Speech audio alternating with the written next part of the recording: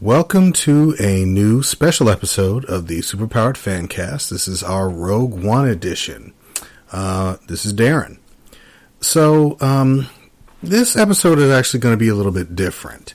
And it's probably going to harken back more towards, I guess the easiest way to call it would be like, this is what we would euphemistically call a dynamic duo episode. In that it's just going to be me and Danny.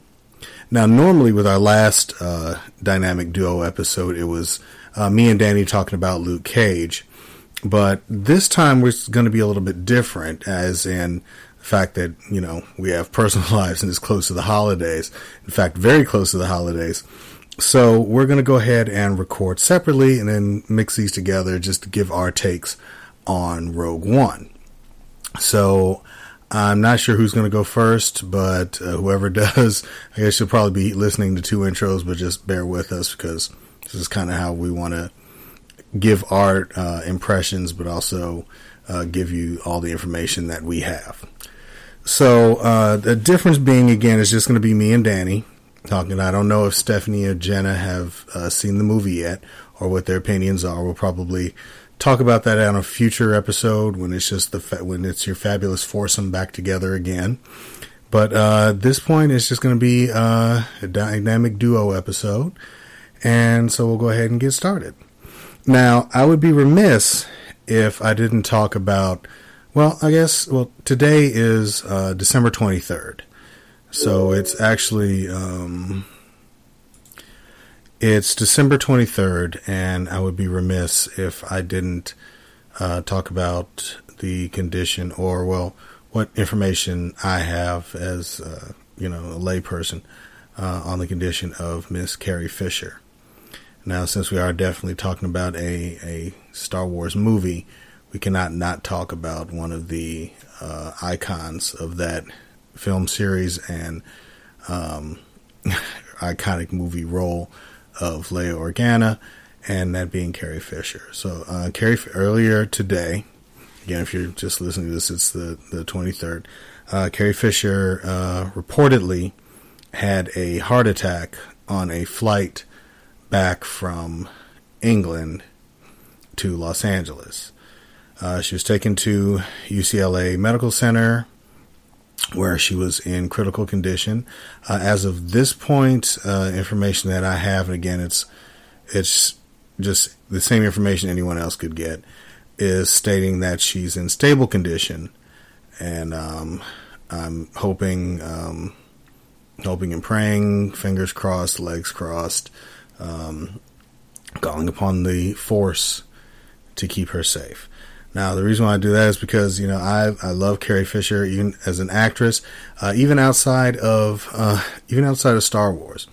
Like, if you've ever seen Soap Dish, like, she was amazing in that. And one of my favorite performances of hers is When Harry Met Sally, and also The Blues Brothers. If you've ever seen those movies, like, her performances are amazing. But she's also an incredible writer. The reason why I bring it up is because not only did she write novels like Postcards from the Edge and Wishful Drinking, which actually has like a nonfiction story that actually there's a I think it's an HBO special you can see that has on it. It's hilarious, and I definitely recommend it. But her latest book, which has been getting a lot of press because she talks about her affair with Harrison Ford, is The Princess Diarist, which came out this year. And the reason why I'm talking about it is because I do actually have a copy in it and am reading it. And it is actually very interesting. I mean, it's the diary she wrote during the production of episode 4. So these are the musings of a 19-year-old woman as she's kind of thrust into what I'm sure she didn't know at the time was going to be this life and career changing role, this iconic role that she was stepping into. So I would definitely recommend picking it up. It's a really good, really funny read, and I would definitely recommend reading it. And again, my prayers and thoughts to her and her family, and Godspeed, Miss Carey. Be well. We need you, and not just for more movies, but 2016's taken way too much, and it's kind of I think it kind of owes us one. Anyway, so what we're going to do is we're going to talk about, and separately we're going to talk about our impressions of Rogue One, the Star Wars story. And one of the things I actually really like about it is the fact that it basically just said, like, even though everything else says Rogue One, a Star Wars story, if you watch the movie, it basically just says Rogue One. Now, one of the things that people are talking about is there's no opening crawl. Now, my opinion on it is, didn't need it, didn't miss it. The saga films are absolutely fine with having an opening crawl. I think they need it. Overall, this is the story of Skywalkers from start to finish. All the rest of the films around there are ways to and means of expanding on the vast universe that George Lucas created. So they don't need a crawl. At this point, if the fact that there's nothing about the fact that this happens before A New Hope means you don't need a crawl. I mean, all it's going to do is give you the same information you would get if you watch A New Hope. This isn't a saga film. And I think that's one of the things that really works about it. That's why I really enjoyed this movie. Like, I took my 10-year-old son to see it. And we are, like, Star Wars is our thing. Like, I have another son and my wife, and we all go see movies together. But Star Wars is something that is uniquely about me and my oldest son. So we sat down and watched it, and it was a long weekend. We had done a whole lot, but we really needed to go see Rogue One opening weekend, and he were not disappointed. So I'm not going to go through the plot. I'm not going to talk too much. But there are going to be a lot of spoilers in this. So just to let you know right now. So if you have not seen Rogue One, and the reason why I'm recording it now is because this is like the second weekend it's going to be out. So I don't know what the box office is going to be, but if you haven't seen Rogue One, turn this off, go see it, come back and finish listening to it. And the other reason I wanted to talk about is, I mean, I don't know necessarily what's going to go on with the box office. I do know that that Rogue One's going into its second week. And this weekend it's going up against Assassin's Creed, which I really want to see, Passengers, and the comedy Why Him. So there's competition, but I'll be honest with you, I don't necessarily think that the films that come. I think Rogue One might actually stay on top, and if it doesn't, it doesn't. But I think at this point, with a $200 million budget, and the fact that it's already made $419 million, I think if they drop down in second place, it won't necessarily be a big deal. But as a member of the Star Wars faithful, I really, really enjoy this film, and I wanted to be a success. I wanted to remain successful, because if it is successful, then we get more of them. So I guess I'll just kind of go into. If you don't, well, I mean, you should know by now what the plot of the movie is. It's the mission to steal the plans for the Death Star and get them to the rebellion. And it's specifically about Jyn Erso, whose father, Galen Erso, is the weapons designer, and apparently uses what are called Kyber crystals, which are the crystals that power Jedi's lightsabers, to power the weapon on the Death Star, which is, an interesting plot point. But it is really interesting once you see it. So, I mean, it starts off with Erso hiding his family on a planet and being discovered by Orson Krennic, who is really was a really good character. I think if they're adding a new villain to the mix, I think Krennic does so well. So I guess, and again, so I don't go over the plot or go over the whole plot of the film, but there will be plot elements that I put in it. I think I'll just start with what I liked. Now, one of the first things I liked was Krennic. I liked the fact that Krennic didn't seem like a cookie cutter villain in so much as it wasn't a question of like, he absolutely believes in what he is doing. He believes that he is the hero. And that is probably what some of the best villains do, is their belief in the fact that they are in fact right. So I actually liked Krennic in this. I liked the cast a lot. Like, I liked Mads Mikkelsen as Galen Erso. Like, I liked the fact that he, he wanted peace. He stood up for what he believed, and even ultimately, once he decided to go back to the Empire, it was for a reason. I like the fact that they brought in Saw Gerrera from Clone Wars. Like, I like the fact that that expanded universe has merit, so that you can actually bring in characters or take characters out, and there's actually other characters from like the animated show Rebels that make appearances in Rogue One as well. Like, you actually get Chopper, the little droid, and you get to see the ship, the Ghost, from Rebels. So if you're not watching Rebels, you may actually want to check it out, because you actually get to see some of that stuff, that some of those little Easter eggs that they have planted throughout the film. And I like that too. I like the fact that they put in those Easter eggs for fans.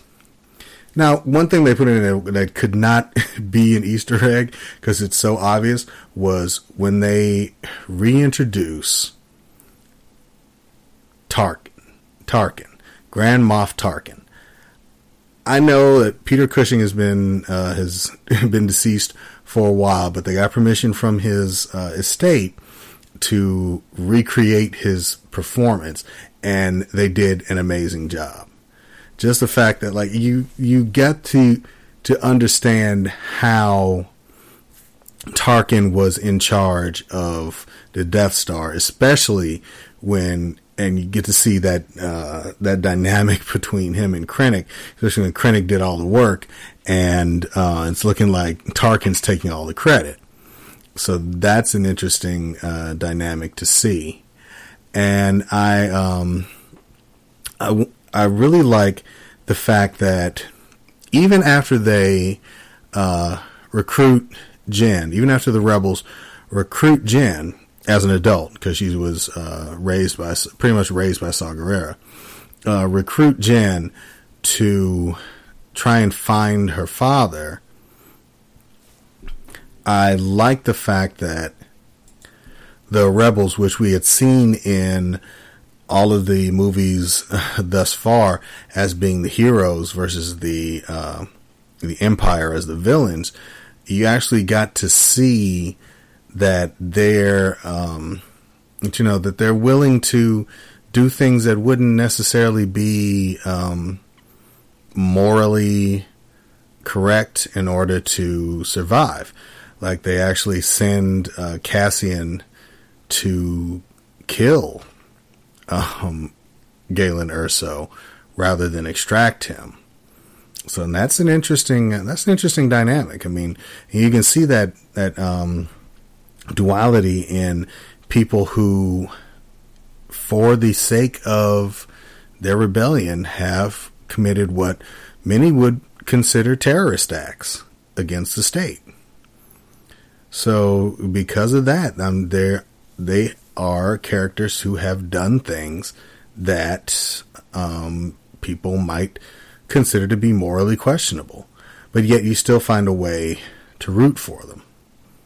So I like actually all of the rebels, all the individual rebels that we introduce, and you don't get all of their names at once, because ultimately, again, it's the overall story is not about them, but you do get to care about them once they're introduced.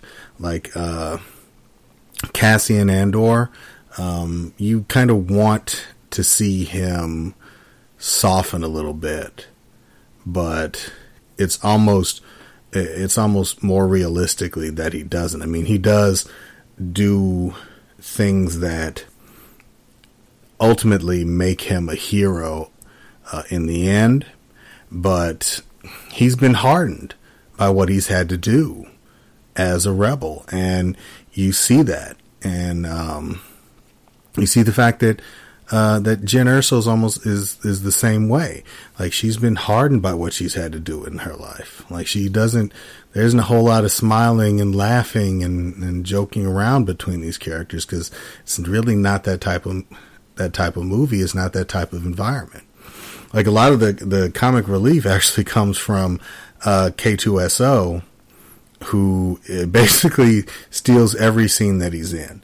He is absolutely one of the best elements of that film. And if there were any possibility of him, branching out, which unfortunately there isn't, but just his dynamic with Cassian, that could have been a film in and of itself.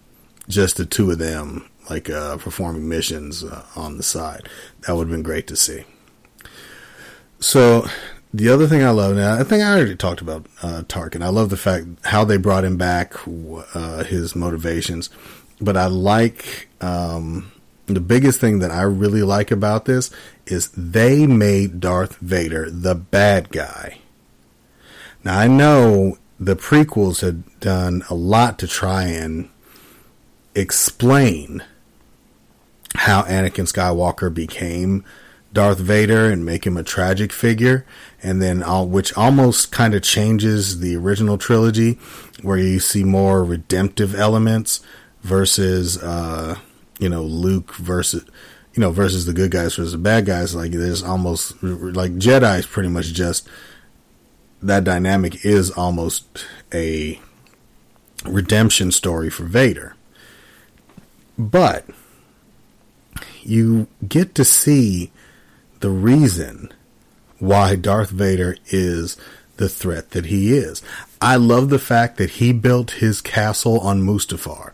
I love the fact that the place where he basically stopped, the place where Anakin Skywalker died, theoretically, or not theoretically, let's say metaphorically, the place that Anakin Skywalker died metaphorically, and the place where Darth Vader was reborn, is the perfect location for him to have set up his castle. I think that was brilliant. I don't know who came up with that idea. I don't know who wrote it in there. If somebody just had it as a random thought, but if they did, it made all of those scenes worthwhile. The fact that Krennic had to go to Vader on Mustafar to basically plead for his position, which, I mean, come on, you're pleading with Darth Vader, so that's a mistake in and of itself. Now, I also like Saw Gerrera in this film. Like, I know, Forrest Whitaker, he was chewing a lot of scenery in some of those scenes, like just like the just the way he spoke.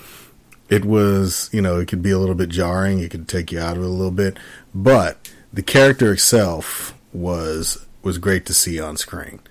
Like, it's the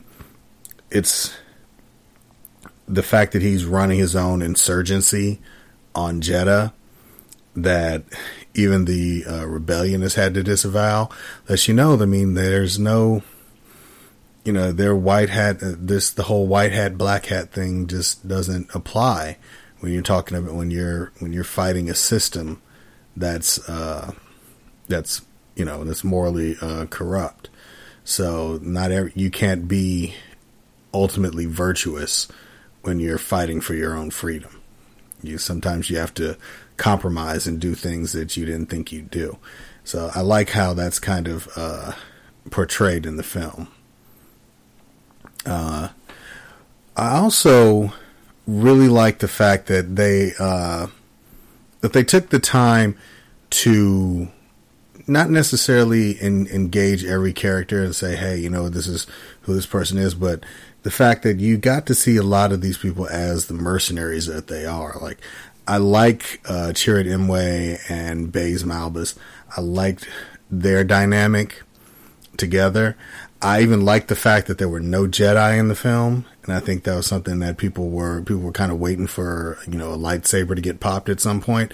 I'm glad there were no Jedi in this film.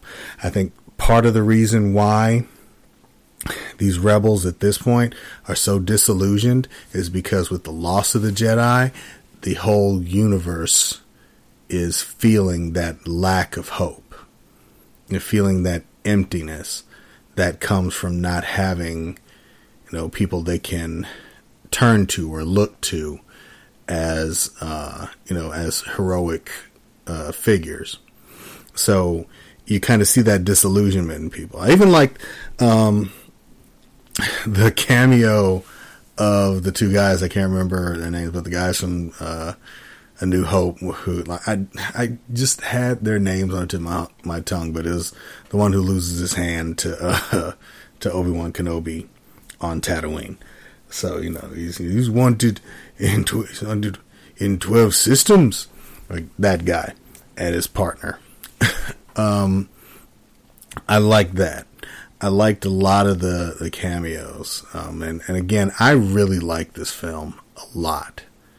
Like it was the way, even the ending on basically the Empire's archive planet. Just how they ended it, where you knew. I mean, it's Scarif, that's the name. I'm sorry. You knew. And a lot of people were talking about this. A lot of people were wanting to know if there was going to be a sequel. And I am glad that there can't be. I'm glad that these characters sacrificed themselves for the benefit of their mission.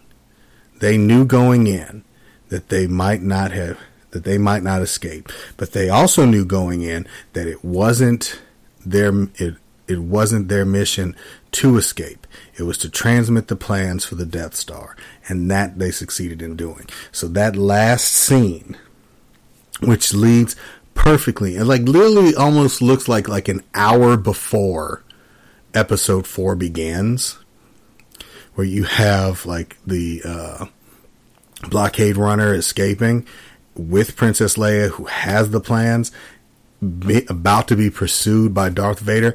That's what you wanted to see. That's how it's supposed to work. It's the transmissions. He said, like Darth Vader said it himself, several transmissions were received. He didn't say you got these plans from somebody. They got the transmission, so they transmitted it. That's what they were supposed to do. That was their job. It wasn't to escape off the planet. So that I really liked. I liked the fact that they were willing to go there, where you had created and made us care about these characters, and you willingly let us know in the last act that no one was getting out of there alive. And even with that, you got to show that scene of just Darth Vader being a, pardon my language, badass. Like, he tore through that ship. Tore through it. That's the Vader you've been waiting to see. That's the Vader that is the scourge of the galaxy. That's the Vader that causes fear in people. And that's what I wanted to see.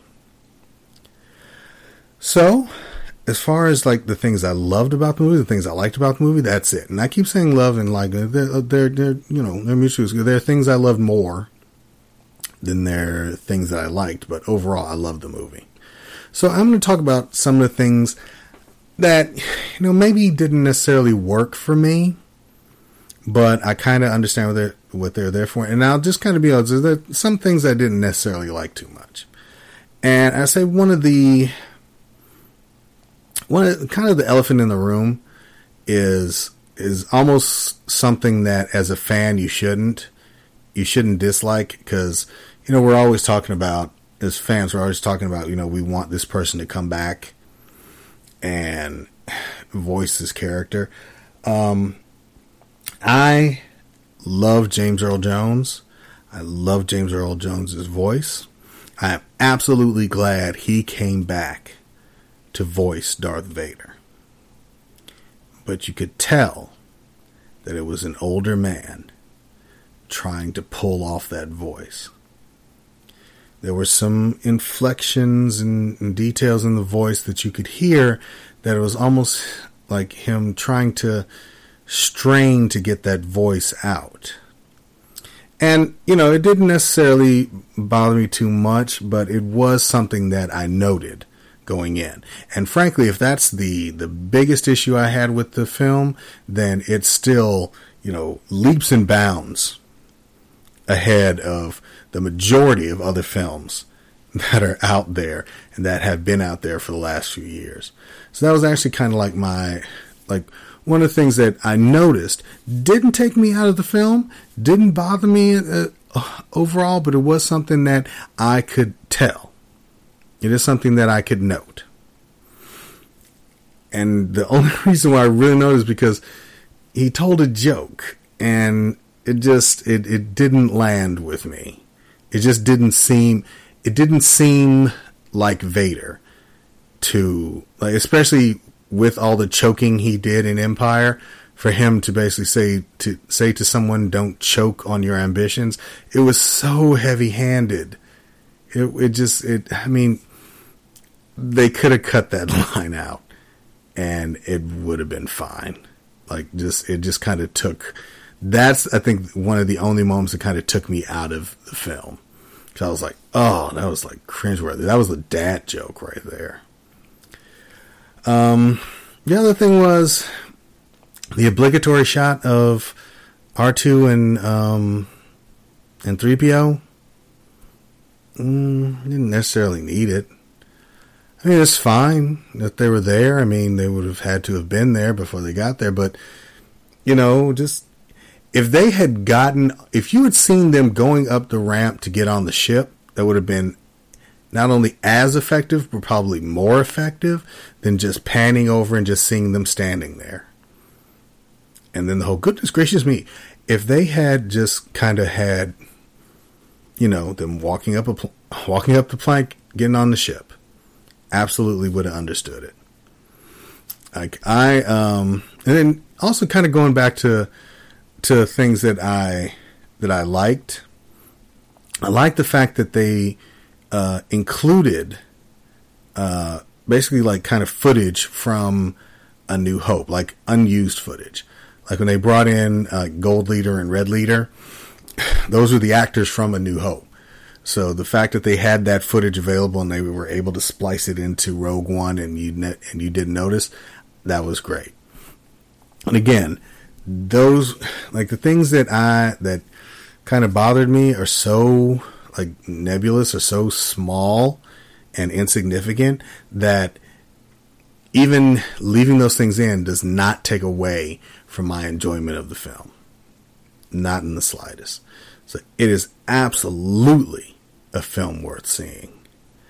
And I'm going to see it over and over and over again, because that's how much an effect it had on me. As soon as I came out of that movie and I drove myself and my son home, I immediately, because I had to go to work the next day, I immediately downloaded episode 4 to my iPad, because I knew there was going to be a lull at work. I was going to be able to sit down and watch for a while, and I had to watch episode 4.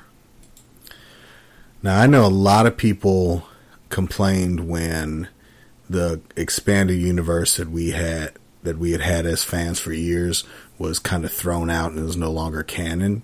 But I think if they're replacing it with what they're doing now, it's absolutely worth it. Like, they're creating such a rich, full environment with their new expanded universe that I absolutely can't wait for the other anthology movies that are going to be coming up, that are going to be coming after this.